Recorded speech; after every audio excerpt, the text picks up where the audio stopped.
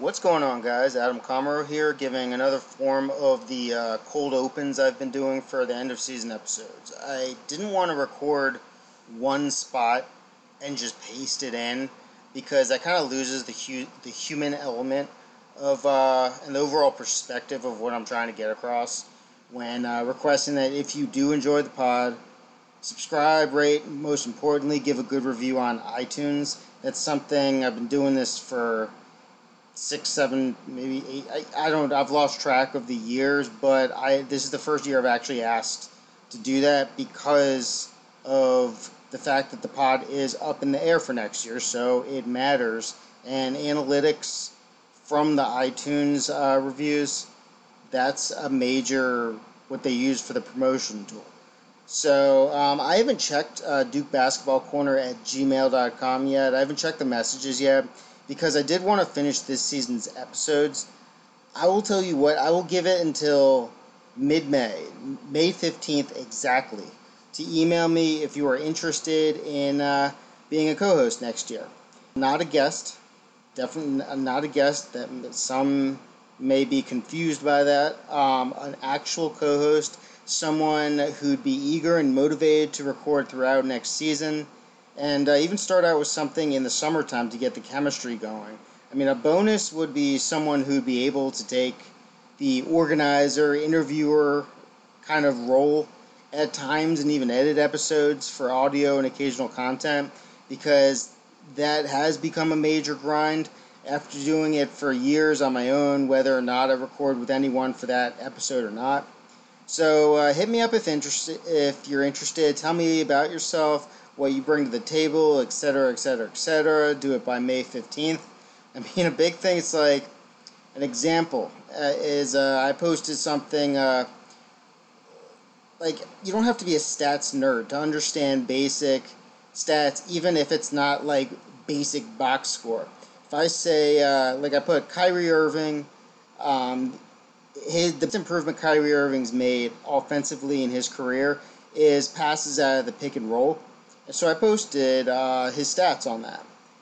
And I did get a response that it's too advanced for people. And they wouldn't know how to understand that. And so I was curious. All you would need is to know what a pick and roll is. Points per possession. If you're confused about that, then the context would be in the rankings I put there. So I wasn't quite sure. So I actually did a poll. Do you know what a pick and roll is? And everyone seemed to. Based on at least the poll results, if people were being honest, and I asked, do you know how to interpret points per possession on passes out of the pick and roll? And it came back yes. So I don't know. The basic thing is, if I saw that, I'd be interested in interacting, having a discussion. Like, I like thinking about stuff like that, and that's what I'm looking for. Someone who wants to talk about something, not to win a conversation, not to embrace debate. Debates are fine. That ain't what I do. On this pod, I mean, humorously at times, sure, whatever. But I'm just looking for a good conversation, someone who's interested in discussing subjects like that and knows what they're talking about in a fun way. So, all right, let's do this. By May 15th, Duke Basketball Corner, gmail.com. Alrighty, so I've done the ACC season review pod, a Michigan State, the final game analysis pod there that obviously was more than just Michigan State. So here's the next, a chronological Duke 2018-19 season in review episode. Next will be a program deep dive, and while I was initially thinking the finale would be a player review ep on the roster, I'm not so sure that's going to happen. I won't say it definitely isn't, but I wouldn't say it's guaranteed. So I was joined by Brant Wilkerson New of the Greensboro News and Record on the chronological season review and the deep dive, which was nice of him because those are definitely not episodes I could do alone. So I really appreciate his help. That was quite the marathon we did. Each one's about an hour and a half. So yeah, I mean, it's the whole season though. It's a lot of opinions. One thing I wish a subject, probably more of the deep dive than the season in review, is just the Jordan Tucker aspect, because I don't judge players for whatever decisions they make. They can do what they want, whatever fits what they feel they need at the time. But it is interesting because I'm not sure when, if ever, there's been a player who transferred and then the next season, the role they could have provided was a role that Duke desperately needed. So I'm not going to say he should have been more patient. I'm not going to say it would me like many people do. I don't agree with any of that. He did what he felt was good for him. He was a 43% shooter from deep in March for Butler. So that's definitely something Duke could have used. Defense wasn't his specialty, but he's learning. He's learning, and I think he could have carved out a role. So that's something I wish I had discussed, but I didn't at the time. But yeah, so there's my opinion. I do think he would have had at least some sort of spot in the rotation, if not a major one. All right, so here we go. Here is the third of the season finales with at least one more, possibly two, and a few things to keep in mind while you're listening to kind of me and Brant break down the season. First, this was recorded 10 days ago, so I've been too busy to have the chance to really sit down and listen back since it's really a marathon and I want to make sure it's legit. So there has been some stuff that's changed. If you hear us mentioning players we were waiting to hear if they've gone pro or stay or whatever, and Duke, they've obviously picked up some recruits, lost Boogie Ellis, so on, so on. While you're listening to Brant and I roll through the schedule, keep in mind a few stats. Besides the free throw percentage, or not the free throw percentage, just the late free throw misses, which I'm sure if you've listened to this pod at all during the season. But keep in mind, 18.5% forced turnover percentage was the national average. But 17.2% forced turnover percentage, that was the magic number for Duke's win-loss record. Duke was 22-0 in the season, forcing over 17.2% turnovers, and 10-6 when forcing 17.2% or lower.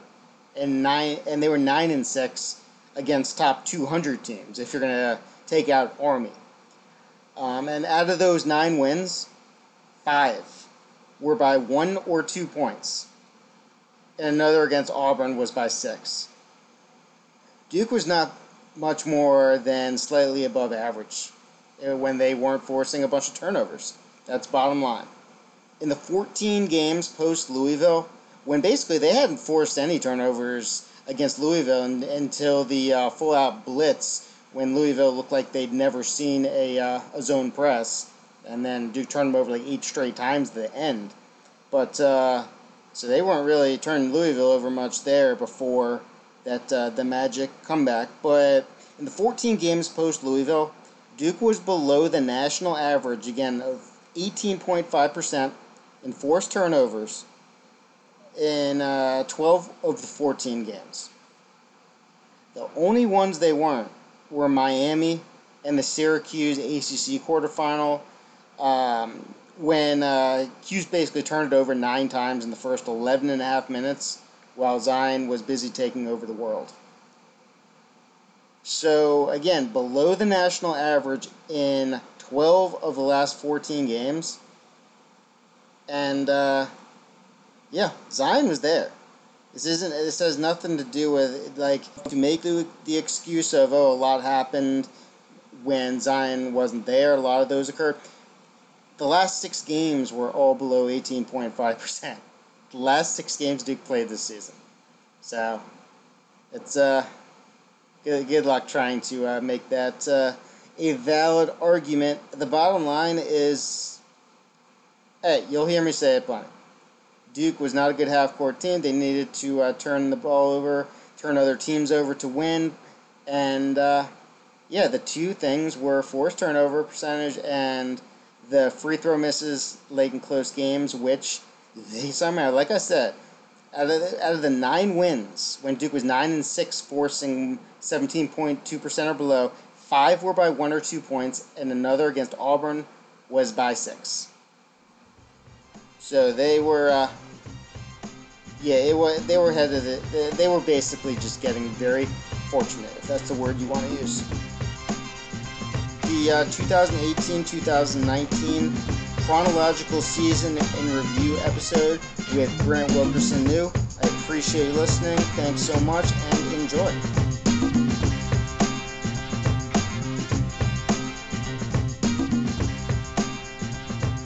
What's going on, guys? Adam Comro here with the Duke Basketball Corner podcast, and the year is over. I recorded an ACC kind of season in review with Lauren Brownlow, who was kind enough to join me and talk about some players who all of a sudden now might not be back on the teams that we discussed. There's been some early entrants or possibilities, kind of like what I was describing, how with NFL contracts, they're signed, but you don't know what it's actually going to be until you find out about the guaranteed money. That's what we're dealing with right now with like Kyle Guy and players like that who have declared but they haven't signed with an agent. So that is all interesting stuff. And Kerry Blackshear has he's going to enter the transfer portal as a very sought after grad transfer. But for this podcast, it is going to be Duke and nothing but Duke for the 2018-19 season. This is more than the Michigan State, the last game, which I recorded a separate pod for that. And it's going to be an overall viewpoint of the season. We're going to do two parts. Part one, going down kind of thoughts in season and how we felt at the time. And two, just kind of an overall viewpoint of the Duke season and just the program in general. So I have Brant Wilkerson New. He was kind enough to join me during the tournament right after Duke beat UCF. He is kind enough to now nerd out with me on Duke. He writes for and covers Duke and the Triangle in the ACC for the Greensboro News and Record. So thank you for being a fellow nerd with me tonight, Brant. And yeah, sure. I'm really I excited to just get into it. Following Brownlow on here, so let's do it. Yeah, she was great. So for this season, we'll obviously get into the specifics and the context and everything, but real quickly, do you have any just overlying kind of general thoughts as to what to take away from either the season overall or how it ended or just how it's going to be moving forward? Is obviously 340 programs in America would love to have had the season that Duke just had, but Duke is Duke, and with the, you have the National Player of the Year in the lineup, you have two All-Americans in the lineup.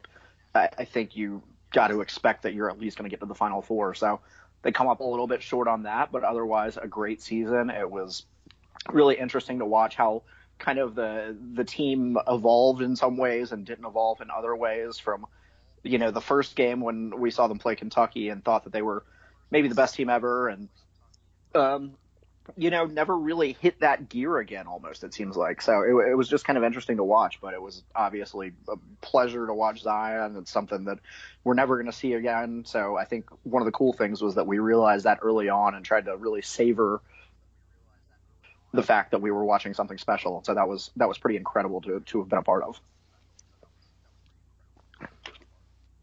Okay, well, let's just start with part one, going down we won't talk too much about each game, but just general thoughts on the season as it went forward. Basically, I've split it up almost into, how did I put it? I might have put it in 4 or 5 parts. Here we go. Okay, I have Kentucky through Gonzaga. That's games 1 through 6. Indiana through Louisville, 7 through 24. Syracuse, the second matchup against Syracuse, through the second matchup against UNC, the 2018-2019 chronological season in review episode with Brant Wilkerson New. I appreciate you listening. Thanks so much, and enjoy. But I might have even had it 5 because they did go to Canada. And there were some, it was interesting. I will admit I'm a sucker. I paid for the ESPN Plus app, and I don't even think I've used it since watching Duke on that during the summer, but hey, whatever. All right, so they went to Canada, and my thoughts from Canada, obviously Trey Jones and Cam Reddish did not play there, but there were still some interesting takeaways from the Canada trip. So what I saw was, number one, RJ Barrett, trust.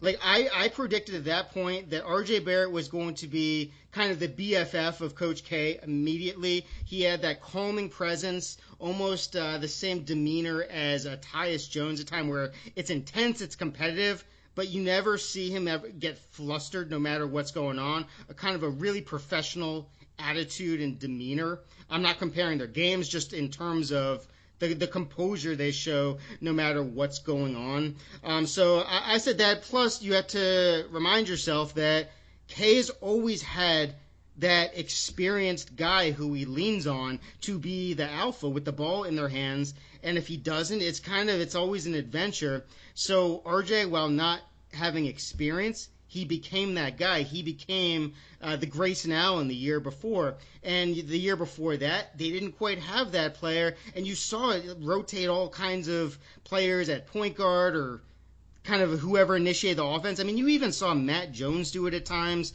who really that didn't fit his game. But just because Coach K, he has such trust in his experienced guys who've been through the wars with him. Obviously, Coach K has a military background, that he wants to just let guys who have proven themselves be able to continue on. I mean, that's how it used to be. The players would kind of coach the up and coming guys. The juniors would coach the sophomores, freshmen, and so on.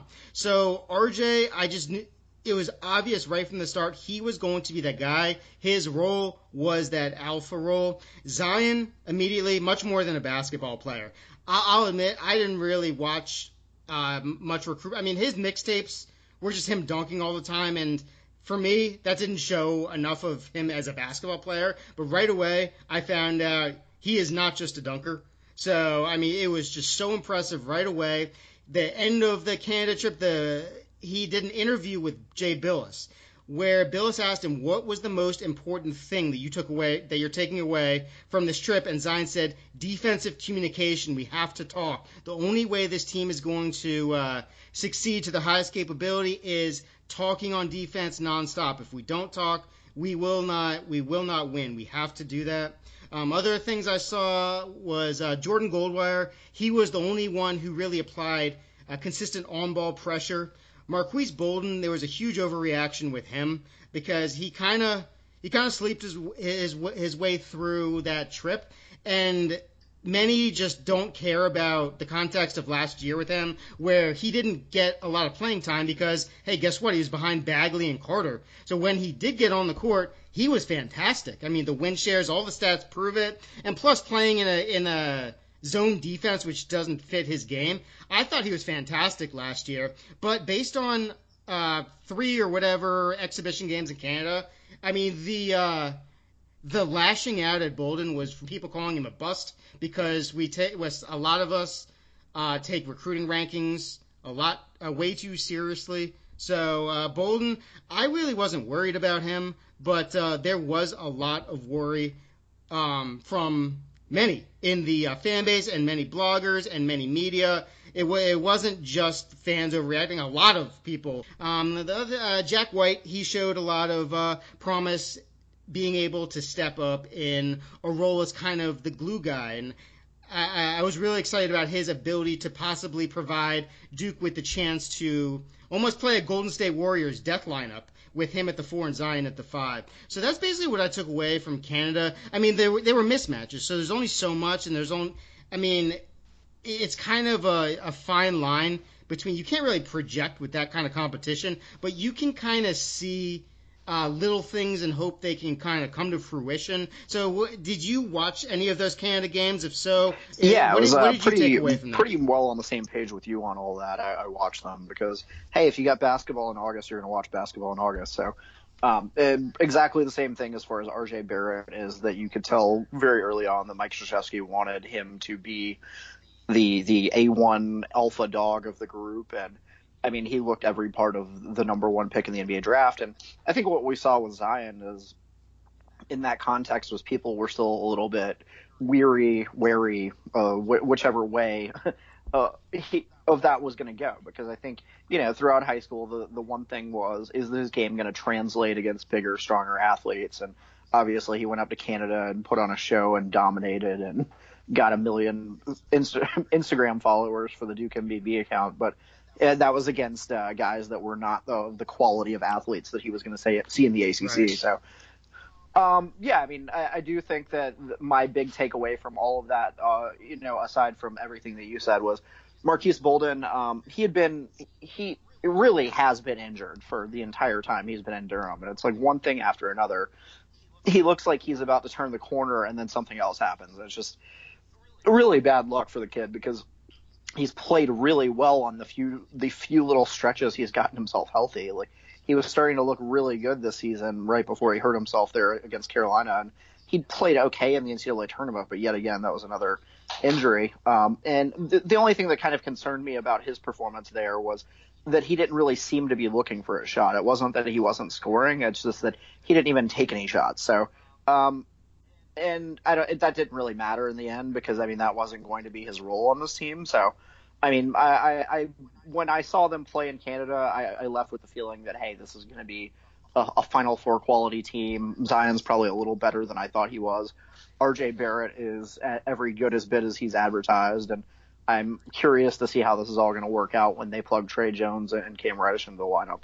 Yeah, and with RJ, one thing I noticed immediately, I mean, there's so many things to like about him, but immediately I could tell his dribble was a little loose, so you had to watch out about that when kind of slicing into the lane.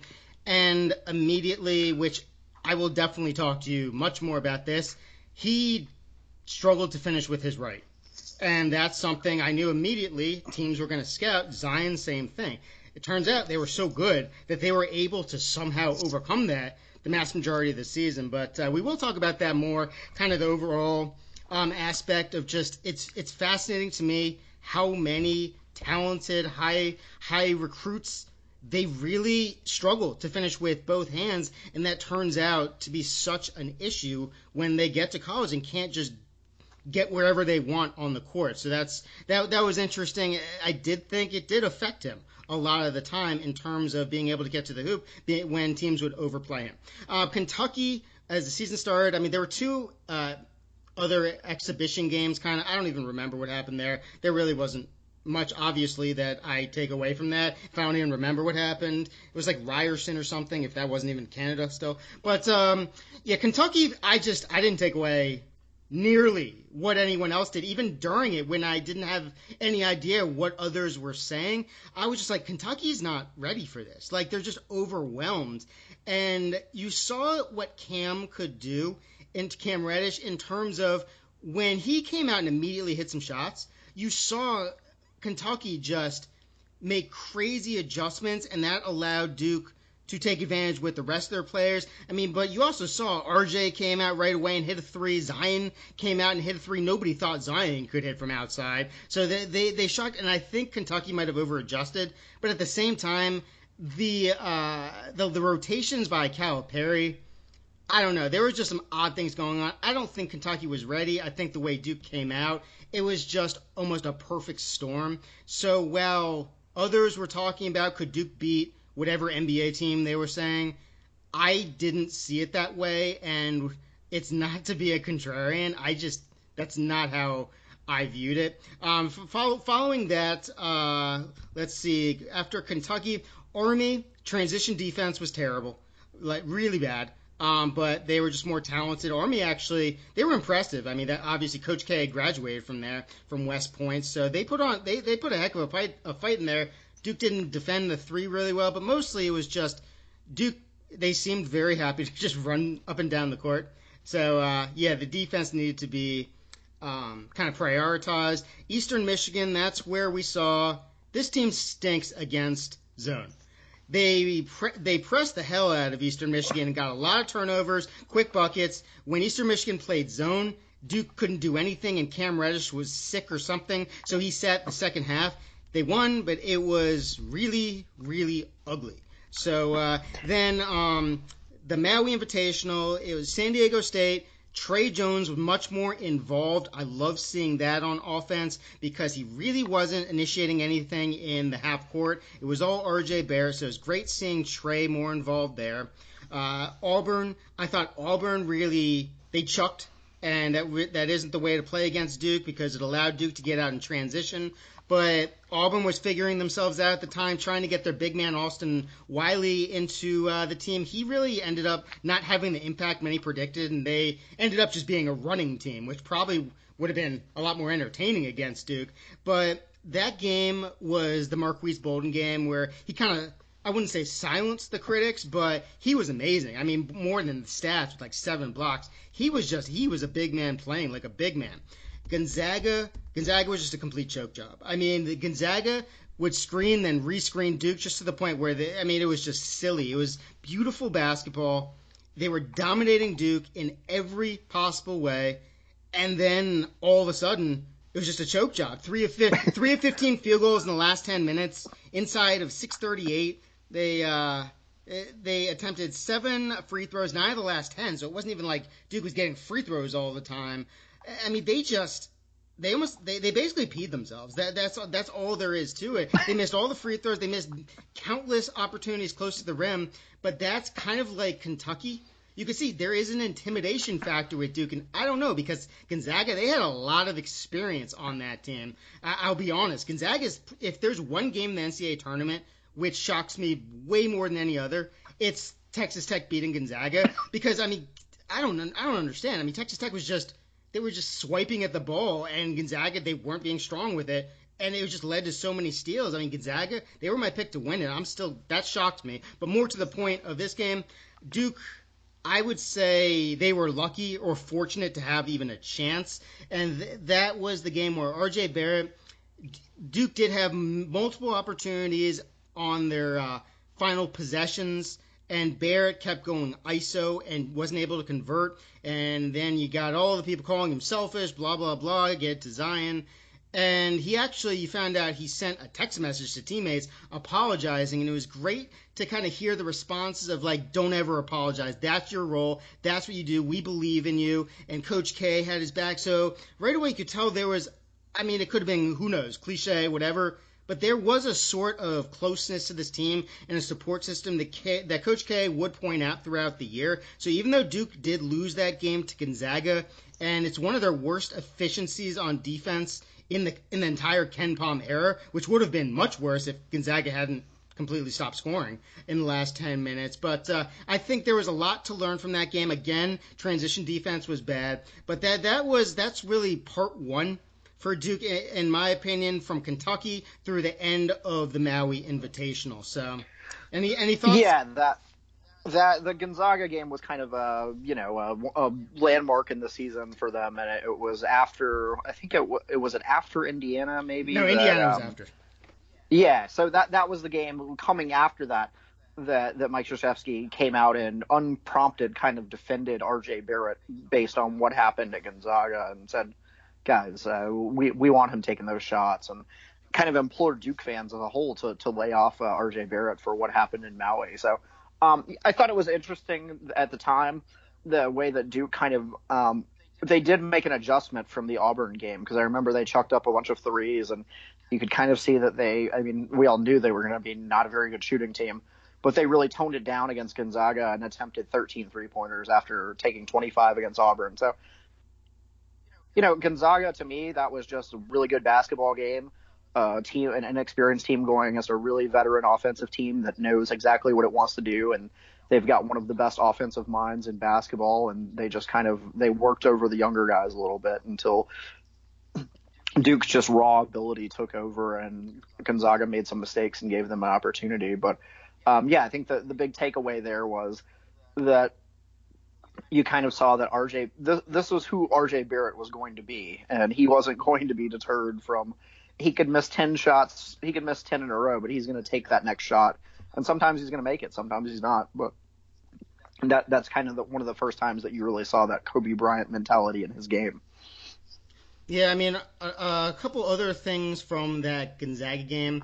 There was an adjustment which, before the season started, I said that I already can't even remember if I have said this in the pod already, but the season was going to rely on two major factors. Number one, Coach K being fluid in his adjustments, not just kind of initiating a system for the team, not just kind of game to game, but actually within game, being adaptable and really helping out the individuals to play to their skill sets, which will in turn help out the team. So I really want to see consistent adjustments within each game, not just game to game, not what we've seen too often in the past of really there's going to be like one or two slight adjustments within the season, but there's not really a lot in game that can change how things are going. And we did see more of that at times with Duke this year.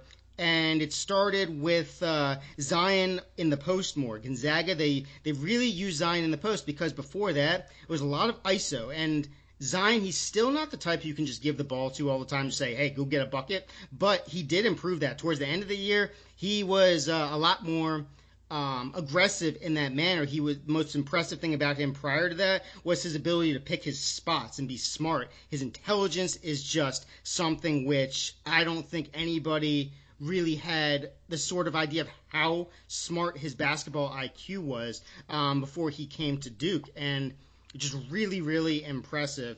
The other takeaway from Gonzaga was Coach K actually going with Jack White and Javin DeLaurier down the stretch, and Cam Reddish, he was sitting on the bench from, let's see here, I have Cam, I can't find out where I have it written. There's something like with 10 minutes to like 30 seconds left, he was on the bench. So that was an interesting kind of factor to see how that might or possibly not affect him mentally, because these are 18-year-old kids. He's used to being the guy. So that was interesting to see Coach K choosing Cam on the bench over Cam in the game, where Cam, I think that was right after it was like a 2-minute span where he had 2 threes and turned the ball over 3 times. It was just such an adventure with him immediately that I think K, with Gonzaga getting tired legs, it seemed, I think he just wanted more bulk in there and kind of knowing, playing a more safe lineup. But that was interesting right there. All right, so yeah. Oh, I'm sorry. Go ahead. Oh no, I was just gonna say I do recall that the day after Marquise Bolden plays probably his best game at Duke, he's basically a non-factor in that game because of the way that Gonzaga is using its screens and spreading him out up top. So that was kind of like you were saying, there were the adjustments were pretty clear that there could be times where a guy could go playing 20 minutes one night to getting no minutes the next night. So it was interesting to see the fluidity of the adjustments. Yeah, that's actually a very valid point, which I should have mentioned. I think K should have gone to Javin a little earlier. I think many felt the same, but I also think that really they weren't doing as much hedging as you saw at the end of the year. No matter what happened against Michigan State, I would say Bolden and Javin, their hedging on the high screens was fantastic and just completely in another world compared to where it was against Gonzaga. But Bolden was caught on some big shooting outside, and that got kind of ugly in the first half. But so the next game, Duke played Indiana, the ACC Big Ten, pretty much tons of pressure right away, and kind of similar to Kentucky, where it was just overwhelming. And I can't remember the name of the Indiana point guard, freshman. He looked like a deer in the headlights. So Duke just annihilated them right away. Stetson played zone. So Cam was vital before it got out of hand, or you saw Cam was vital. He hit threes, but that was kind of stat skewing mismatch. And then after seeing that Duke would start off so strong and kind of overwhelm teams, there was an intimidation factor. Then you saw kind of the opposite, where it almost seemed, I don't want to say sleepwalk, but they played some first halves which were kind of surprising against teams that you would think they would just overwhelm right away, talent-wise. Like Hartford, they were up 9 at the half, and the first half they won by 9. The second half they won by 21, so they were plus 12 there. Yale, they were up by 9 at the half. In the second half, they won that by 24, so there's a plus 15 in the points from first half to second half. Let's see, Princeton, they were up 13. Then they won the second half by 38, so there's a plus 25. And even Texas Tech. Texas Tech was up by 1 at the half, and Duke won the second half by 12, so that was a plus 13 there. So you could see right away, they're freshmen. Everything is being experienced for the first time, and with a guy like Zion who can just punish dudes, they were becoming right away a second half team that would just they will really kind of dig in the second half after maybe I don't know if it's a feeling out process or what, but there were some slow starts, and another thing was too many threes in the first half. Those threes became free throws. So that was great to see because obviously with this team, Cam was immediately my X factor for the season just because I heard, hey, he can shoot. And I was like, okay, well then he's automatically the X factor because I don't know who else is going to be able to shoot besides Alex O'Connell, who I hoped could gain Kay's trust with defense and smart decisions on offense, but that kind of went up and down. So I would say that it was great to see in the second half. A lot of the reason why they were so much better in the second half is because they were so much more aggressive. And that's something I think was good for them to take forward. Texas Tech, that's the game where really I felt that Jack White couldn't have been more important to that team. And I feel, man, if they'd just not been that Syracuse game, obviously life happens, but Jack White was unbelievable in Texas Tech. Trey gets a ton of credit, and a lot of it deserved for his defense that game, forced a lot of turnovers, a lot of steals. I do think Texas Tech, they didn't have, what's his name? The guy who, Moretti, they didn't have him really in the role he would take. So there was, I think, Matt Mooney, who had struggled against Duke the year before at like South Dakota State or something. And Trey really punished him. Trey was amazing. But basically, Texas Tech, nonstop in the second half, they just isolated. They had Culver going against Jack White, and Duke trusted Jack White to take him, and he shut him down time after time after time. Then you had Duke. They couldn't make any threes. It was an ugly game. Both teams were turning it over nonstop. And Jack White, he finally kind of broke the seal. He had a three, then he had another. And then Cam hit kind of, I guess you could say, the game-clinching three later on. But I think Jack White was the difference maker right there. And at the same time, when everyone was celebrating Trey, saying, hey, best defensive player in the nation, I wanted to see him versus kind of more skilled point guards because not many want to think about it, but Gonzaga with Perkins, he really played really well against Trey, and that was ugly at times. Obviously, early game, Trey improved from there, but still, I wanted to kind of give it a little time before I was going to kind of crown Trey in that way, but that isn't taking away any credit. I thought he played really well, but Jack White, I mean, he was just so big. And one last thing about Texas Tech, I think for the kind of the people who just go by stats, I think it can get a little bit too much sometimes because we talk about pace. And the pace of Duke Texas Tech was 81. You want to know why? Because they just kept throwing it out of bounds over and over. All it is possessions. So I think that can be misleading sometimes in terms of just looking at pace. You got to apply the eye test as well, watching the game, because an 81 does not represent how horrific that game was at times, but Duke pulled it out. Big win at Madison Square Garden. So I'd say that was the last game before the new year. I know I kind of went into a lot. So that was Indiana, then a bunch of stat skewing games where they stepped up in the second half, and then Texas Tech. So what were your thoughts there? Yeah, I think that was around the time, it might have been around that week that Coach K said that Jack White has been the unsung hero of our team, which that was clear that was indeed the case. And, I thought Jack White was playing well enough that he could have become a starter at that point in the year.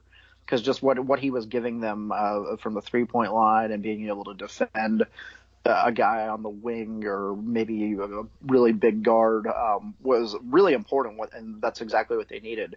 Because I think one of the questions that I've kind of developed over the course of the past few years about Duke, and this is something we can get into more later, is maybe three primary scorers is too many oftentimes. So my question was kind of developing, like, is Cam Reddish kind of necessary in this lineup at this point?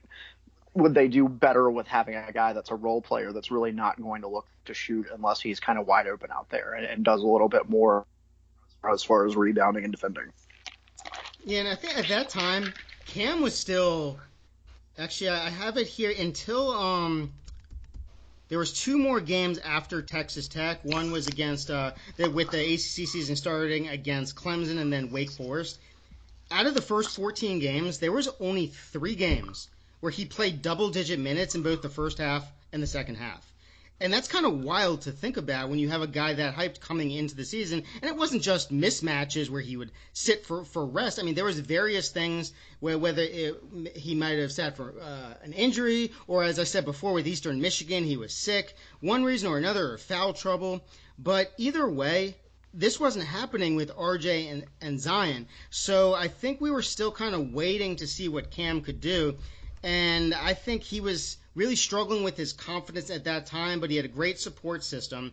And as he kind of broke through, you could say, in a game later, I think you also saw his defense pick up, because no matter what, even as he struggled throughout the season, his defense was always super aggressive and had a big impact on Duke being able to force a lot of live ball turnovers, which in turn allowed them to run, because Duke was never a good half-court offensive team. They were awful at shooting the entire season besides a few outliers, and Cam, while yes, he struggled, I think if it was as easy as Duke just needs a role player shooter, I think we would have seen more Alex O'Connell, but a trust is a huge thing with Kay, and I don't know what was going on behind the scenes, but obviously Kay, despite O'Connell proving he can knock down shots, there was just too many reasons why another player was a more viable option.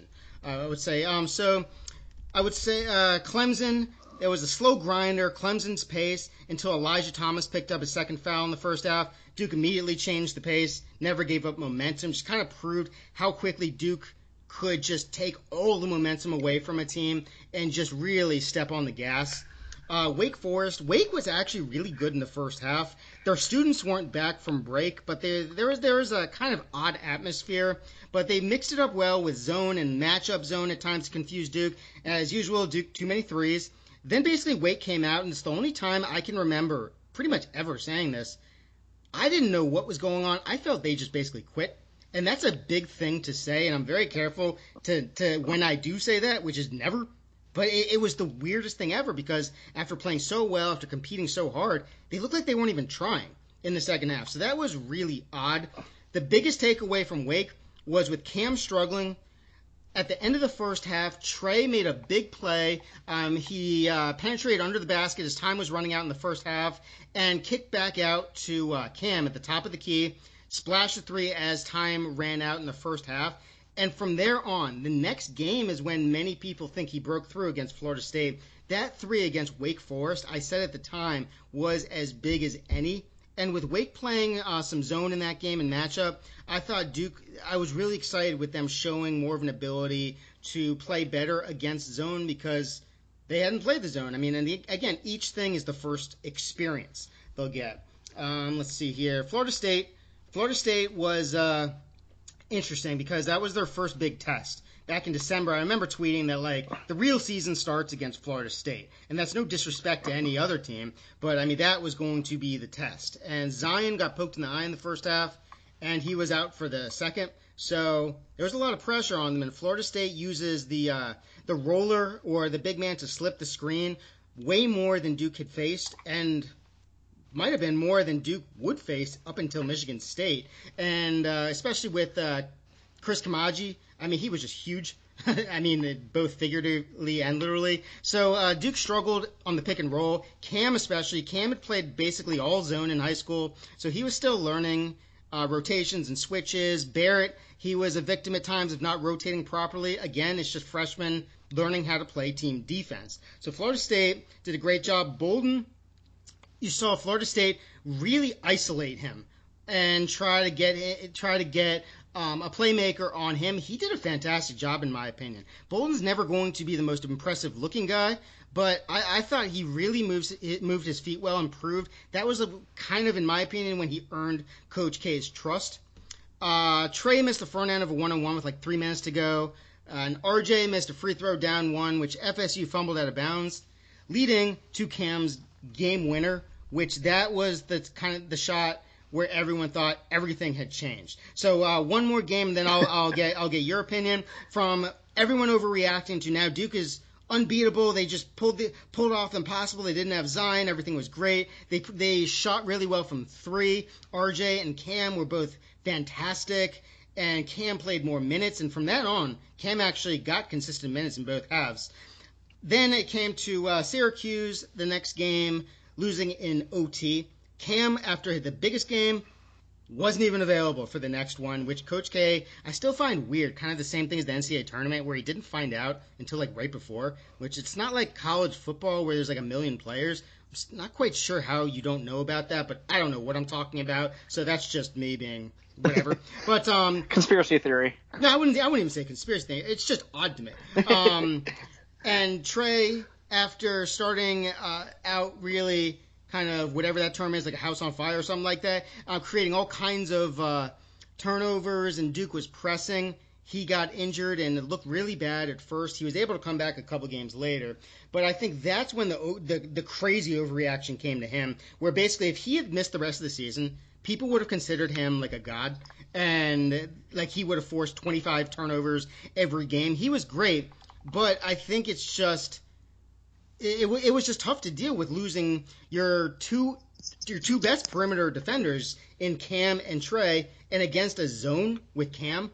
That was big, and then you have guys playing career high minutes. You have everyone from like Bolden, Alex O'Connell played like huge minutes. Jack White played like all, and that was their legs were just gone. Basically, Q's packed in the zone, and RJ his legs were done, and it's just something you can't explain unless you've done it with playing a huge road game, getting a huge win at Florida State, and then coming back and again, I think RJ played every minute versus Florida State, coming back, and his legs just died. He was shooting 50% a couple minutes in the second half. He just couldn't hit anything, and he couldn't break down the zone. So Q's was just really packing it in against Zion, basically saying anybody but Zion. And if guys are wide open, it was almost like UCF. You gotta shoot.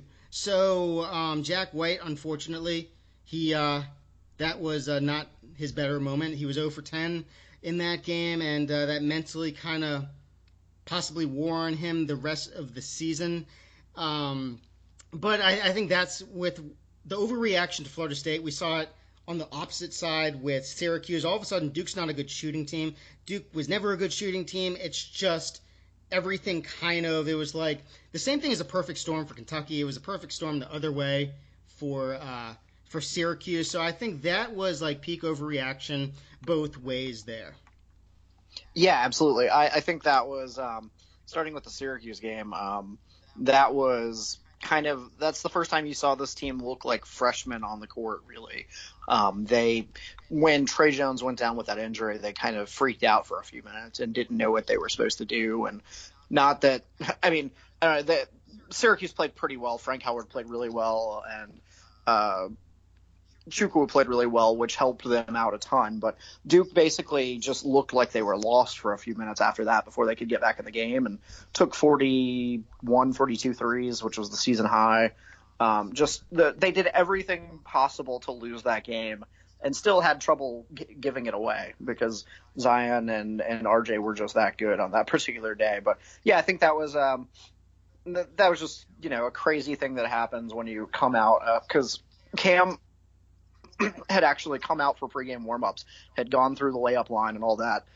They go back to the locker room before their kind of last instruction, and then they come back out, and that's at the point then that we find out that Cam Reddish is not going to play. So I guess that's the same time that the coaching staff found out he wasn't going to play that night. So that's one guy down, and then you lose Trey Jones immediately, your point guard against the zone.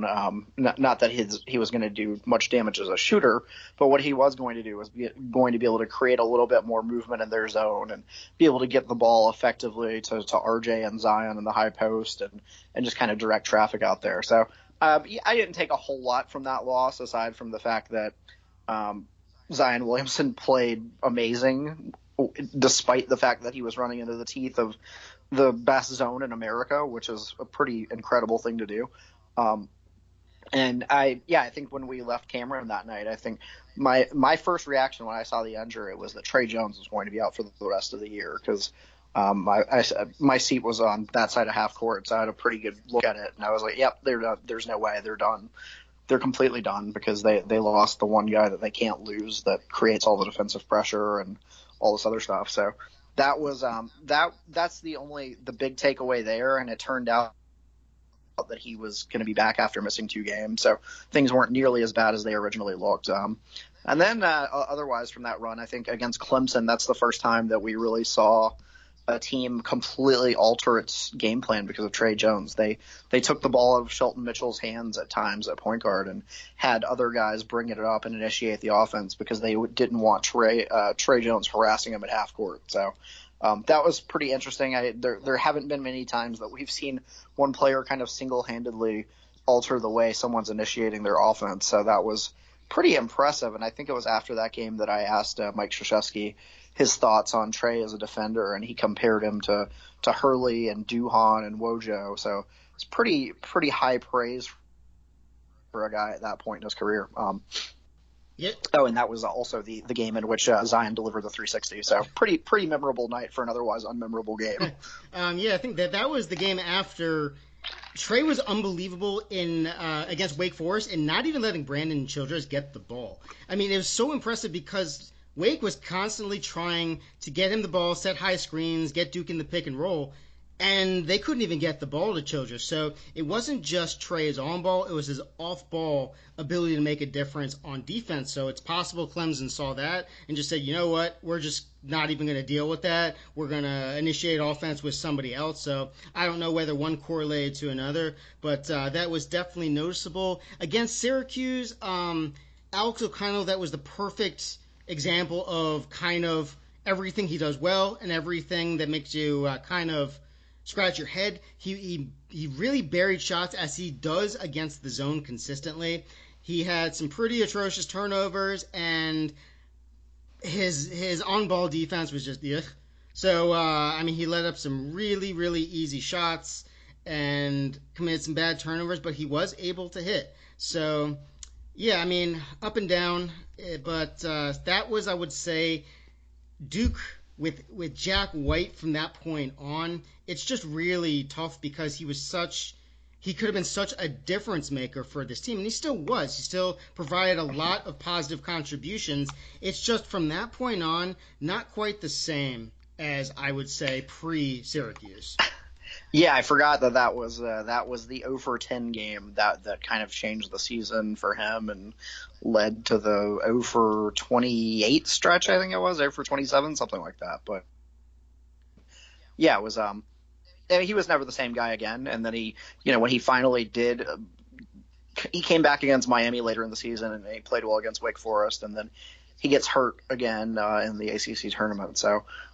Yeah, it was unfortunate because Jack is he's one of my favorite guys in the locker room to talk to, and it wasn't just a matter of injury. It was a matter of he thought that he was doing everything that he needed to do, and he said he felt good every time the ball left his hand for those 28 straight times, and he just, for whatever reason, just things were not working for him. And I can't imagine what it's like to be in a situation where you're putting in all this extra work, you're staying after practice. I know Mike Krzyzewski said that he was staying with Nate James after practice one day and just getting shots up, and he was working harder than he ever had, and it just wouldn't go down for him. So it was a pretty incredible run of bad luck for him, considering how well he had played for the first month and a half of the season. Because you look at his just in KenPom, and that's not even really understanding the full impact of it. But you look at his offensive ratings, and it's consistently he's over 150, he's over 140, and he's got a couple 200s in there for just. He knocked down his shots, he got his rebounds. He didn't take many shots, but he knocked down the ones he took, and he did everything that they needed out of that guy coming off the bench. So it was really just a shocking thing to see. Yeah, especially when you only get a shot or two each game. It's like a baseball pinch hitter. If you only get like an at-bat or two every game, and sometimes none, then it's going to put a lot of pressure on you each time. And I'm sure the basket looked very small. So that's 3 close games for Duke, and 3 games where free throws played an important part at the end. Gonzaga, they did it to themselves.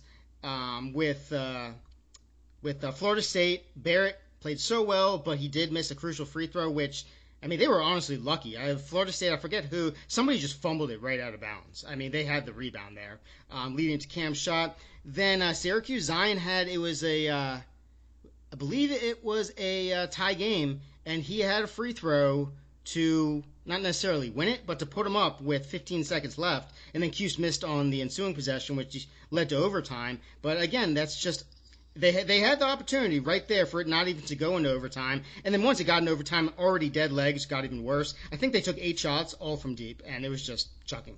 Next game, Virginia. It was really hyped up, and it was fascinating because both teams really extended their defensive pressure. Duke really switched out on the Virginia, the curls and the floppy screens on the baseline, and there were some mistakes, but at the same time, I mean, you saw Duke's athleticism just be able to extend out, and Virginia, which is such a great perimeter shooting team, they relied on kind of ISO versus Duke because Duke was extending out so far. There was nobody really at the rim to help out if Virginia was able to succeed in the isolations one-on-one. But I think Duke was able to take away the perimeter shooting for Virginia, which really did well. And actually, I think Duke even switched to zone at times in the second half. And it's just kind of, they changed it up a lot. But in the second half, I would say that's when the RJ and Zion duo really just took control because, again, they were shooting too many threes in the first half. Even though they were well covered, that's too often what Duke did. In the second half, after a couple minutes, it was pretty much just RJ and Zion just going strong to the hole, and even against that pack line, which prevents or does a really good job most of the time of preventing you from getting to the center. I mean, when you have guys that are just as talented as RJ and Zion are, I mean, the most inefficient shots in basketball, the mid-range, they were on fire from the mid-range. And it's one of those outliers to Duke this year, which made you feel that, there's just no one's going to be able to stop them. At the same time, in a 2-point win, Zion went 3 of 9 in the second half from the free throw line, 11 of 22 overall. So there were some struggles there, but that was a really big win. It came at home. The crowd was great, and it just showed Zion and RJ, they were really, really great in their ability just to be aggressive and not settle. And we saw throughout the season where I called it second half RJ. I mean, as kind of easy a name that is, he would just too often settle for threes in the first half, and then the second, he would just be dominant. And it was just unreal how it kept happening. It's like, I hope Coach K is showing him film of this and saying, hey, why don't you try doing this the whole game? But I do understand the ability to want to improve the jumper, but at the same time, I would say maybe play him off ball more, get Trey more involved, because we're already seeing around this time, Trey Jones on offense, he's so great in transition, in terms of his anticipation, his accuracy, his ability to have to kind of push the pace and speed every team up from anything. I mean, whether a make or a miss or a turnover. I mean, the live ball turnovers are obviously the best, but his ability to just outlet to anyone. And with guys leaking out, they had those athletes. And they have 4 guys that really you could give the ball to, and right away they're going to go, whether Zion, RJ, Trey, or Cam. So, I mean, immediately that saves time if Duke wants to get in transition. But I think Trey, being that guy in transition, really helped Duke. And unfortunately, that seemed like that was his main role because Coach K kept talking about how Trey has the ability to change whatever he wants. He's a coach on the court, blah, blah, blah. And then you just saw him standing around on offense, like pretty much every other freshman point guard for Duke not named Kyrie Irving. And it was just, I mean, it was tough to see him like that because at least create something. But I promised myself that last year with DeVal, that was going to be the last time I would just go crazy about trying to create more action for the point guard because it's just not going to happen. Kay is going to go with his experienced alpha and with no experience on this team in terms of a ball handler. He didn't have a Grayson. It was going to be RJ, and that's just the way it was going to be. And we saw teams start to adjust little by little. And that was that's primarily why Carolina was able to come into Cameron, and they just basically backed entirely off of Trey Jones in that game. And and dared Duke to give it to Trey Jones to beat them, and Duke didn't even give him the ball to beat them. So, yeah, that was kind of interesting to see. That's where that started developing. You're absolutely right about that. Okay, real quick, Pittsburgh. That's when many remember Louisville as the game where Goldwire made the big impact. Pittsburgh, I thought, was really when he came strong and really kind of introduced himself to the world. Because Duke, you can look at the final score and say it wasn't that close. In the first half, they were awful, and that was kind of you could say possibly a letdown game after Virginia, if you believe in letdown games. Duke just had no energy. They're playing at Pitt. Pitt's not. They're kind of rebuilding right now, and it was. I'm sure Kay put out an odd energy because he hates playing his assistant coaches, which he's made very clear. And they were going against Capel, and Goldwire was just fantastic that game. So that's the biggest takeaway in a game where they looked really flat. I thought Goldwire was fantastic. Georgia Tech, that game, I'll be honest, that and NC State are the only games I actually didn't see this year. I should have rewatched. I was at a wedding. So I know Georgia Tech, they're a great defensive team, slow. Bolden had some sort of injury. Kay used O'Connell more to spread and kind of quicken the pace. The big thing was offensive rebounds, second chance points. In the reverse of how it favored Georgia Tech in the first half, second half favored Duke. Notre Dame played zone. And Duke, that was their third outlier game. Florida State, no, it was their second outlier game. I'm sorry.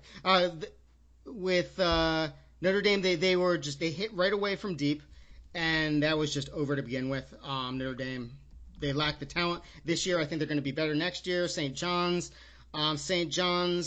that was kind of a mismatch, but at the same time, still, second half was when they turned it on. Boston College, I talk about them turning it on in the second half. Boston College was up, but 2 at halftime, and Duke won by 25.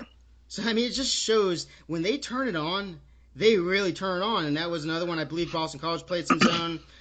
Next, we have Virginia. That's the third outlier game where RJ started off 5 of 5 from deep. Cam, he hit from deep. And as weird as it is, the two teams, they prevented each other from hitting from deep the first game. All of it was at the rim. The second game, they were both on fire. So it was interesting how both teams kind of played the same way. But Duke got just enough in transition in the second half to pull away. But, I mean, the offensive efficiency, the two games against Virginia, it was just nuts. I mean, Virginia, I actually tweeted at the time, it's not right of me to say, but I kind of feel bad for Bennett. Virginia would have beat any other teams both of these games, and Duke is just that talented. And I will say the last game in this kind of grouping, Louisville, they played on the Pac line. That was another one. I mean, especially again after Virginia, where you could say it's possibly a letdown game. Duke just looked totally out of their element on the road. It was the last of a 3-game road trip, I believe, and it was just awful. And then all of a sudden, they did put Goldwire in the second half. And I think it was 8 straight steals at one time, started off by Goldwire with 3 straight steals. That was when he paired up with Trey. And I forgot to say Trey did come back against Georgia Tech. But, yeah, I mean, that was just wild because I think Louisville kind of peed themselves the same as Gonzaga. I don't want to take away credit from Duke, because Duke really did well. And Zion, he actually came in with 4 fouls with something like 9 minutes left, and that's when Duke went on their run. And to be as aggressive as he was while still avoiding fouls, I think that was really impressive. But that was an incredible comeback.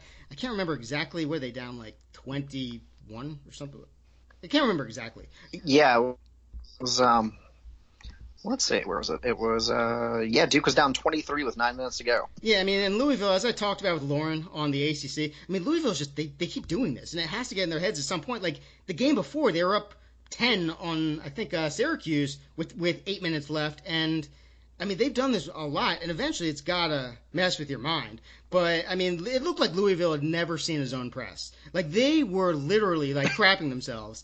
But at the same time, again, I don't want to take away the credit from Duke. And Cam, they just let him go in the last couple minutes. Just say, hey, just shoot as much as you want. I think he shot 8 threes in the last couple minutes. And, I mean, it was impressive. If nothing else, it was really impressive. They looked completely dead. I was saying, with 10 minutes left, you know what? They're going to have these types of games, young team. But hey, they pulled it out, and it was at that point I was saying, like, is Duke just trolling us to make it seem like everything we think they can't do, when it's necessary, they'll be able to do it and pull off these random outliers. So it was an interesting game there versus Louisville, and you could say that was the last time we saw Duke at that kind of ability to force turnovers the entire rest of the year. So that was kind of that's what I mean. Now that I know how the year turned out, it's interesting to think back there.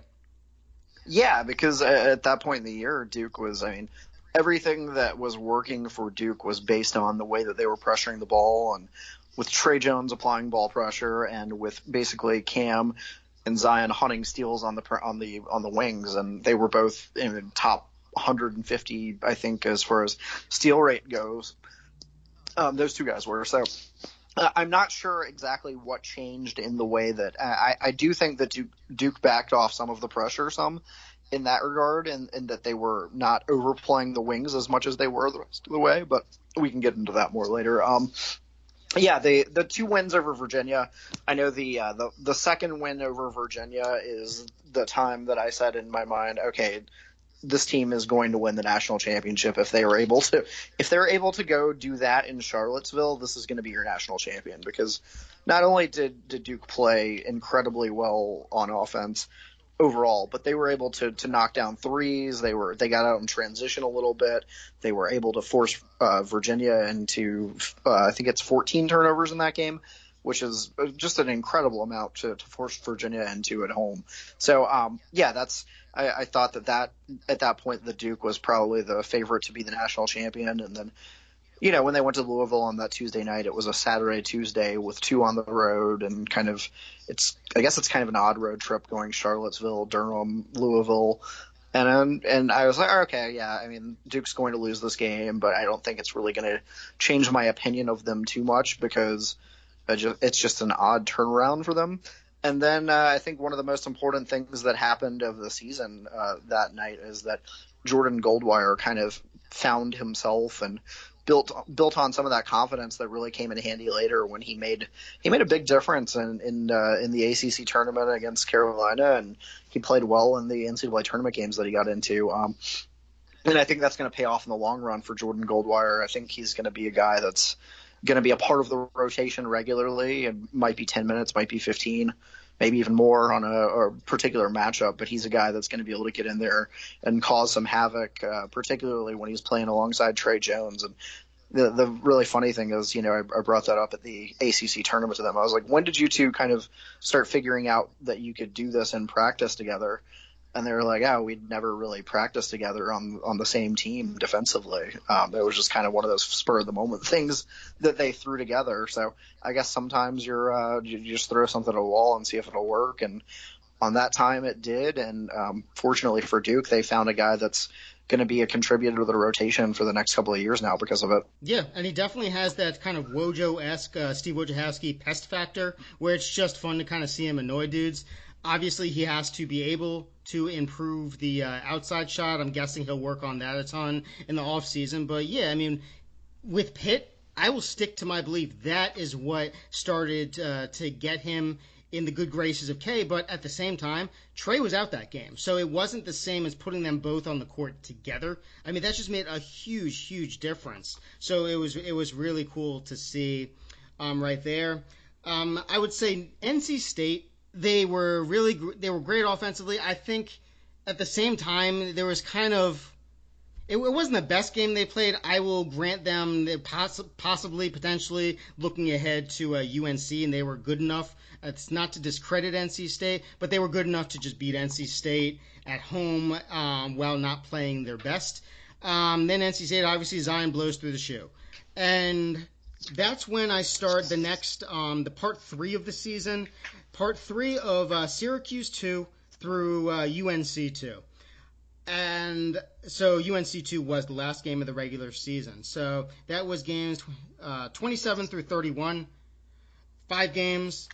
And as great, one thing I haven't said is how great they were not turning the ball over throughout the season with a young team especially. Duke was really impressive of not giving up really allowing other teams to get out in transition, because Duke's transition D had been up and down during the year, but if you don't turn the ball over, that does help.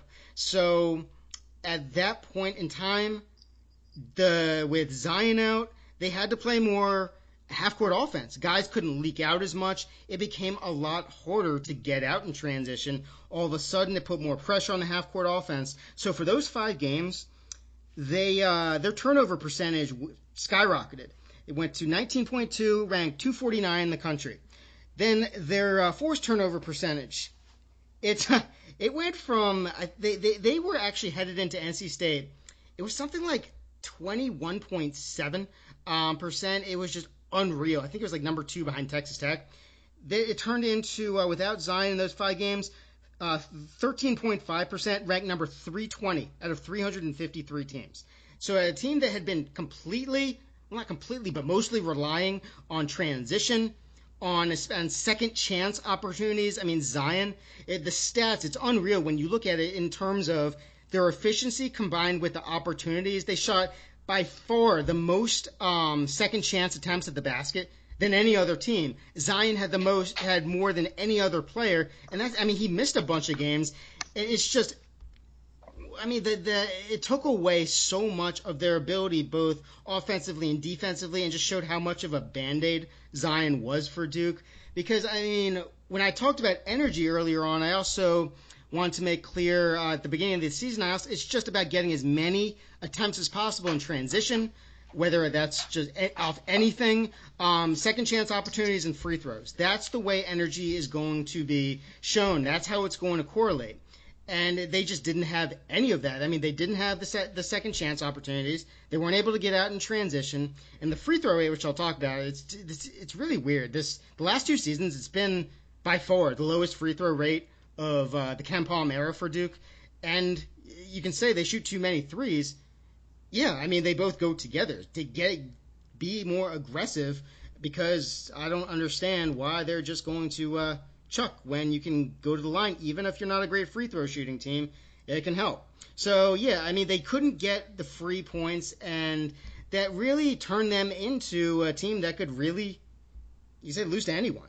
So in those last games, we have Syracuse. I think Cade did adjust well in that game, getting Trey to flash into the high post more, kind of creating action for him, which it was almost like a miracle to me, because I just wanted Trey to just not be kind of a standstill guy. So many point guards at Duke, they start out as this spot-up shooter, and if you can't shoot, it's troublesome. And you did say North Carolina left him. I think even before at Louisville, that was when I remember having Jordan Sperber on, and he had shown this video of Louisville just left him. And teams were immediately realizing, you know what, if they're going to play him, especially with Goldwire at the same time, just let him shoot.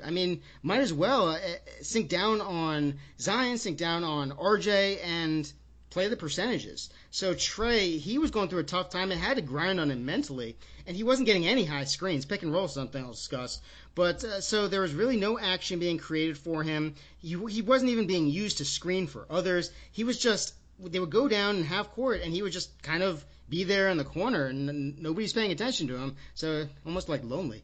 But so it was nice to see him get more action against Syracuse. And after that, it was Virginia Tech. Virginia Tech, they played really well offensively. That was the worst defensive game of the entire season by far. Zion, his absence was really felt, and Blackshear was just unbelievable that game against Javin and Bolden. Miami was overmatched. Duke kind of looked like the team who pressed before, and they just put everyone on likes, and Miami didn't have anyone else. Wake Forest, they played the whole game like they did the first half the first time, and that was a game that Duke could have easily lost, and Jack White, he committed a turnover stepping on the line at the end of the game, but more than just allowing Wake one more chance, and they missed a shot at the buzzer, but it was more, that was just a game where it's like Duke, they shouldn't be involved in these really down-to-the-wire games with teams that are so much better than, but it just goes to show anything can happen. So, and that was even at Duke. That wasn't even a road game. And I forget who missed it. R.J. Barrett missed a bunch of free throws at the end of there. So another close game, another bunch of missed free throws towards the end. He missed his last 5, including a bunch inside 2 minutes. North Carolina, Duke played as well as they could in the first half, but in the second half they kind of fell off, and it just goes to show they just didn't have the horses anymore without Zion. And Cam, against Virginia Tech in that North Carolina, the regular season finale, he just shows the ability to make you salivate in terms of his potential. He would have these amazing first halves and then vanish in the second, and Duke wouldn't have any second scores. So RJ, he stepped up. Like at Virginia Tech, I think he even had the flu that game, and he was still able to step up and be really fantastic, but it was just a lot on his shoulders. Syracuse, I think he had a triple-double, and it was just he had to do everything at that point. I mean, Jack White couldn't hit shots, and Kay was kind of in and out with O'Connell at times, but it was tough. I think the last thing before I'll hand it to you, the one underrated factor, even right away there, was Javin DeLaurier. Because Javin, at the beginning of the season, you just couldn't trust him at all. He would get on the court and immediately foul 25 times. I mean, his foul rate was just absurd. You couldn't trust him to be there. It was kind of funny in Canada. You heard these rumors that, like, Javin, he's going to be able to shoot from outside. That never even, I never even saw a hint of that. So that was kind of funny. But his defense was fantastic, and he showed so much energy, the same type of Javin energy everyone loved, but without committing as many stupid fouls. I'm not saying he never fouled, but you could trust him so much more, and I think he became vital to Duke, especially once Bolden went down in the North Carolina game. But I think Javin, even before that, when Zion went out, I think his presence really made a huge difference. And at that point in time, a lot of people were really excited about Kay going deep into his bench and saying, hey, we're going to see this in the NCAA tournament. Kay can just go to anyone. I'm like, I don't know, man, maybe. But history says definitely not. And history was proven correct. But it was nice to see that the options were there and different guys had stepped up throughout the year. So that's how I saw things at the end of the regular season. Yeah, that I think the most interesting game out of that group was the Syracuse game right after the loss of Zion, and everybody's like, all right, well, how is Duke going to react to it? How is Duke going to come back from this? And not only is Zion out, but Jack White gets a DNP for the first time all year, which is, I mean, it's pretty shocking to me. I thought, Jack White had not played well, but just I'm not sure what there was, if there was a justification in sitting him. Maybe there was, maybe there wasn't, but I found that odd. And then Joey Baker plays, and the red shirt is gone and ends up playing just over 20 minutes for the season, and will be a sophomore next year instead of a freshman, which, hey, whatever. I don't think it really matters for a guy that's considered he came in as he would have been a top 30 recruit coming in this year, so maybe he's going to be in the NBA at that time period anyway. But that was interesting. I know Alex O'Connell played really well offensively over that little stretch there against Syracuse and Virginia Tech, and he wasn't bad at North Carolina at the end. And I think Javin DeLaurier really came on and played the best basketball of his career, starting then and all the way into the Elite Eight when he had his first career double-double. And he was really strong with as a rebounder, and it looked like he kind of figured out, just that thing that Wendell Carter needed to figure out last year, is that if you were a man of a certain size, you do not need to play defense with your hands. So that finally worked out for him there in the end. And I mean, you have to love his game as far as athleticism and energy and just kind of doing the little things. I don't think he's ever going to develop anything offensively beyond the free throw line or anything like that, but he can be a guy that's going to consistently put the ball in the bucket when he gets it down low. He's going to get rebounds, and he's going to block shots, and he's going to make the right play, and he's not going to look for bad jumpers or anything like that, because he knows his game. And I think knowing's half the battle when you've got a limited skill set offensively. So and then, going to Carolina there at the end of the year. Let me just ask real quick. Do you think it's almost unfair to compare Javin, maybe, I don't know if rise is the right word, but his impact kind of similar to Emile Jefferson in 2015? Yeah, I think that's not unfair. As he, it takes a lot of different guys in these situations. And, as I think we were talking a little bit about the experience factor and upperclassmen and all that. And everybody talks about the freshmen that were a part of Duke's 2015 national championship team, but there was also Emil Jefferson that played a major role on that team. So they weren't without a couple of older guys on that team. And that's kind of how Javin was for this team, and that's how he's going to be next season. My assumption is that he's going to be a starter, probably right there alongside of Vernon Carey, depending on if Matthew Hurt decides to come to Durham and how they fit in the lineup together. But Javin, if he picks up where he left off, you can't ask for more than that from a guy in his role. We haven't heard anything about Bolden yet, right? No, we haven't, which is a little surprising to me. I think that my thought is that he would test the draft waters. You'd be smart to do that in those situations. So I would assume that at some point we're going to hear that he's going to test the draft process and then most likely come back to school. But I'd say you have to if you're a junior with any aspiration of playing pro basketball at this point. I don't see why everyone with who even has a thought about the draft, if they're allowed, I don't see why they wouldn't go to the combine. How could that hurt you? That's what I don't understand. So it's odd to me that anybody wouldn't.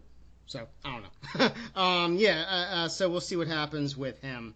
In terms of Emil Jefferson, he started out the season, I believe, as the starter, and he actually came off the bench, still got huge minutes, but for Matt Jones, who kind of made Duke a little smaller. Justice Winslow initiated the offense more.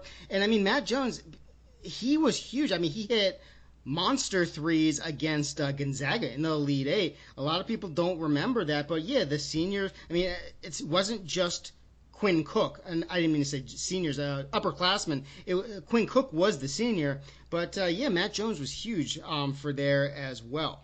So Zion, he comes back against Syracuse, quarterfinal of the ACC tournament. And, the first couple minutes are unlike anything anybody's ever seen, or at least anything I've ever seen. It was unreal. Everything that seemed to be a weakness somehow turned immediately into a strength. And it's ironic that it was kind of the first couple of minutes of the first Syracuse matchup with Trey, when Duke was forcing a bunch of turnovers. It almost seemed like that with now Zion. It kind of continued on with the third matchup against Syracuse. And it was unbelievable. I think he had scored 21, shot 9 of 9 from the field in the first half, just dominated in every way, 4 offensive rebounds, blocks, steals, everything. The only problem, the only weakness, I guess you could say, he was 2 of 7 from the free throw line, but he was just on another level. And yet at the same time, Duke they were just completely relying on him. It was almost like, this is unfair to say Jordan watching because he's not Michael Jordan, but Duke was just kind of standing around watching him, and the half-court offense was really bad. They were turning it over, and it was just pretty much Zion was doing his thing and getting all the highlights. But after those, I think they forced 9 turnovers in the first 11 and a half minutes. And then it slowed down, and Cuse, they had chances to even win it. And really, from that point on, Duke never forced turnovers the rest of the season, and remotely the way they had. So, after those first couple minutes against Syracuse, it was odd. I've been trying to figure out what happened. I think it's just symbiotic in terms of being forced to run more half-court offense. It kind of took away the energy in a way where, or not being able to create turnovers took away energy from the offense and vice versa. So otherwise, I can't quite understand what exactly happened with the defense being unable to force turnovers, especially live ball or even push pace. Trey Jones, his steals went to nothing. Cam Reddish, his steals went to nothing. And it's more than just what do these stats show. It's they didn't look, they weren't, I don't know, the energy was down a little bit, and they were still really locking down on defense, which was nice to see. But still, I think they started to press more, and I don't mean press in terms of full court. I mean press in terms of kind of press feel more pressure. Oh, sorry. They feel more pressure, and when they would really try to extend out their pressure, then other teams could go right over, and that's when they started allowing other teams to shoot well from three, like UCF, North Dakota State, teams that would just beat that extended pressure and then have a guy just standing there waiting with an open three. So it was odd seeing other teams shoot well from deep against Duke because the three-point defense had been one of, if not their biggest strength of the season. So they weren't able to force turnovers. The offensive rebounding was okay, nothing special. Weren't getting to the free throw line.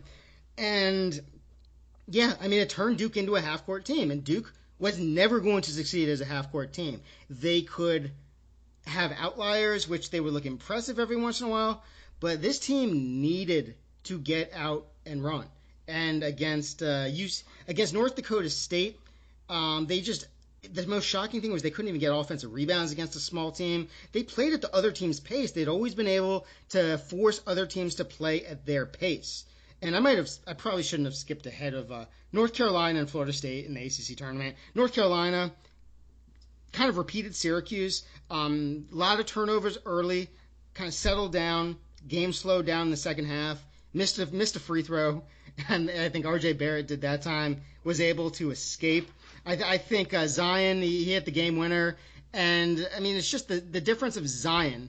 I mean that was the difference. They lost to North Carolina 2 times in a row. North Carolina really sped up the game, and then Duke slowed it down, which was kind of interesting with Duke, who the whole season had been speeding teams up. But North Carolina, they were the fastest team, or one of the fastest teams in the country. So that played to Duke's favor a little more and allowed Zion to really control action inside. He got the 5th foul on Garrison Brooks late and took control there. Florida State, that was the same thing. Grinder, where Duke turned it over too much too early, pulled away in the second half. Florida State actually did come back, but Trey Jones hit a bunch of free throws, and that made me feel comfortable. Just get the ball to Trey Jones at the end of the game if you need just free throws, and hopefully that will turn out better. UCF, Trey Jones, I think, missed the free throw there. It was either UCF or Virginia Tech. But either way, I mean, when you're playing with fire that many times, the stat is 7 until Michigan State. After Gonzaga, there were 7 games decided by 1 or 2 points, and Duke won all of them.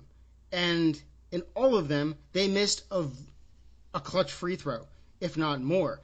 Zion, 3 games that happened. RJ, 3 games that happened. And Trey, 1 game that happened. And UCF, you could very easily make the case they outplayed Duke. Virginia Tech, absolutely. Virginia Tech, I mean, the unforced turnovers were just odd.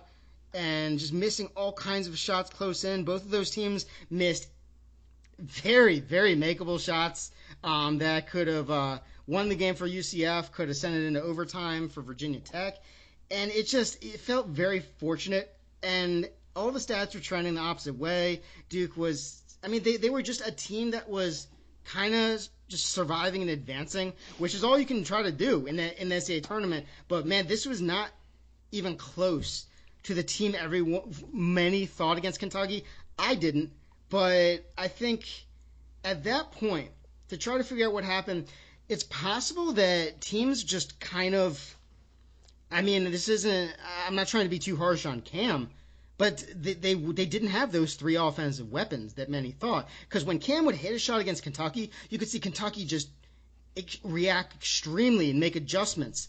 And those couple other games, well, Virginia and Florida State, I mean, you saw the way he was the X factor, but it was just so few and far between that I think teams were just willing to live with it and just get your ass back in transition. Do not allow Duke to run on you, and just make sure to prevent every possibility of them running on you.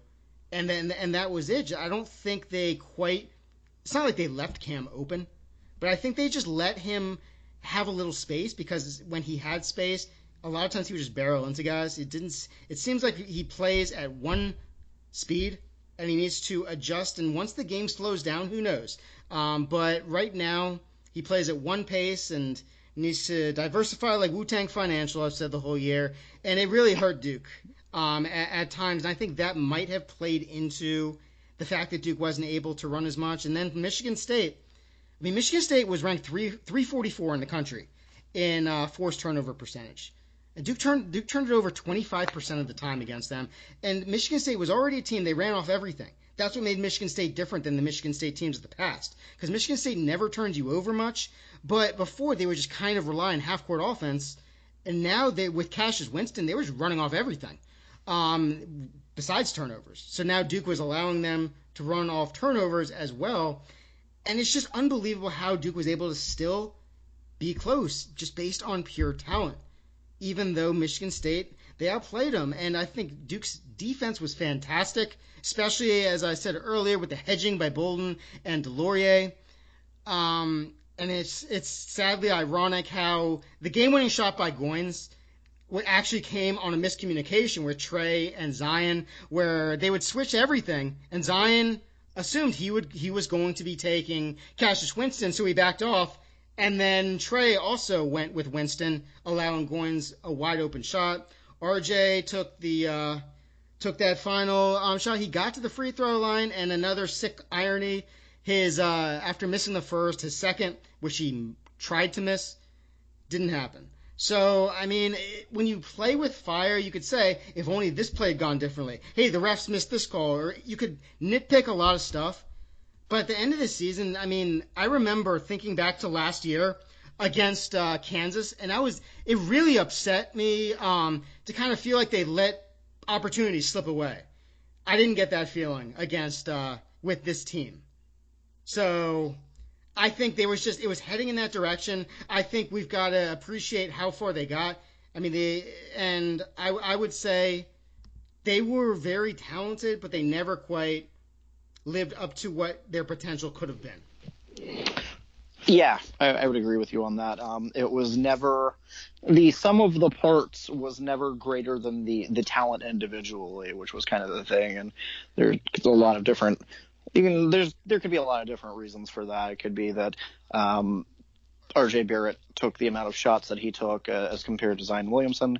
Could be that Trey Jones never got as involved in the offense as he could have been and showed that he was capable of at times, especially when he started knocking down the mid-range shots consistently in the middle of or kind of toward the end of the ACC season, which I thought was going to be kind of important for the way that they could space things out a little bit more. Because, I mean, to that point, I mean, we'd never seen anybody drop down and pack the lane like UCF did. And it's not that Trey Jones was clearly a good offensive player. There's a reason he was the EYBL's Offensive Player of the Year his junior season, so his last year on the Nike AAU circuit. I mean, there's some pretty good players on there. So he can score the basketball, he can get to the basket, but for whatever reason, those opportunities never kind of came his way this year, mostly because those opportunities were built on getting to the basket. And if you've got RJ Barrett and you've got Zion Williamson that can get to the basket too, maybe those are better options. But anyway, point being, just kind of looking back over that little bit of the schedule, those 3 nights in Charlotte are among the most incredible nights of basketball that I've gotten to cover. I know my colleague Ed Harden, who's been doing this for a very long time at the News and Record, said the Duke Carolina ACC semifinal is the best game he's ever seen live. Really? Yeah, which it was an enjoyable game. I haven't officially ranked it in my grand rankings, but it's right up there with the grades. I was at the Kentucky UNC regional final when Luke May hit the shot a few years ago. Pretty good game, so it's right up there with that.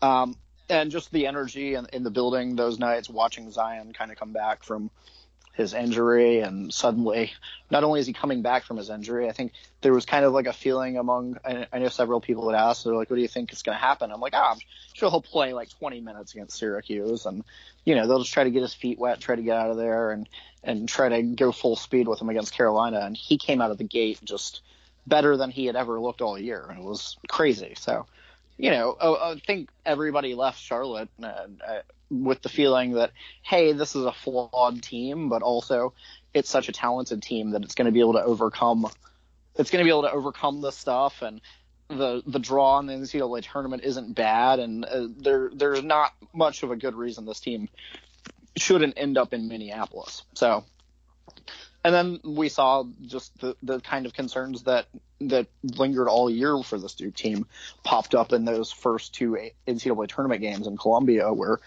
Duke comes out of the gate and shoots a bunch of threes before the first media timeout in both games.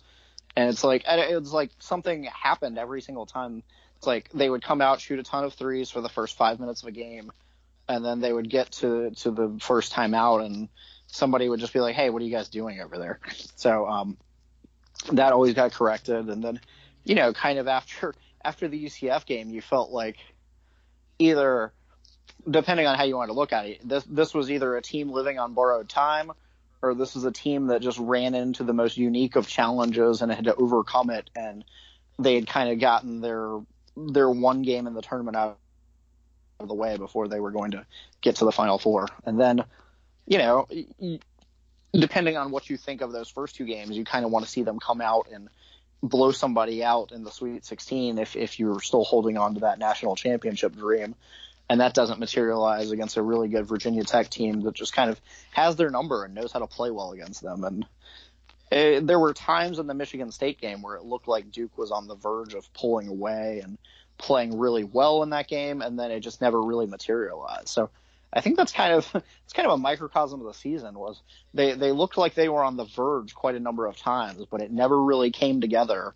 And that's kind of how the year ended. And it ended with bad free throw shooting and just one mistake here, one mistake there. And yeah, I think I'm in agreement with what you said, that as far as there were so many missed opportunities against Kansas last year that could have left a sour taste for some Duke fans. But this year you kind of felt like, they just ran into a team that was better than them on a particular day, and they were lucky to even get to that point after surviving what they did against UCF and against Virginia Tech.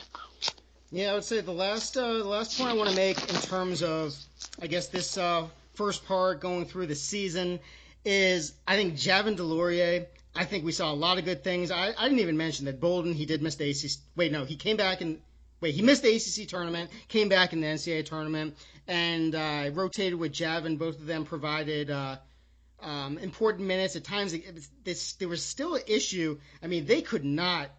Either one of them couldn't handle Kerry Blackshear.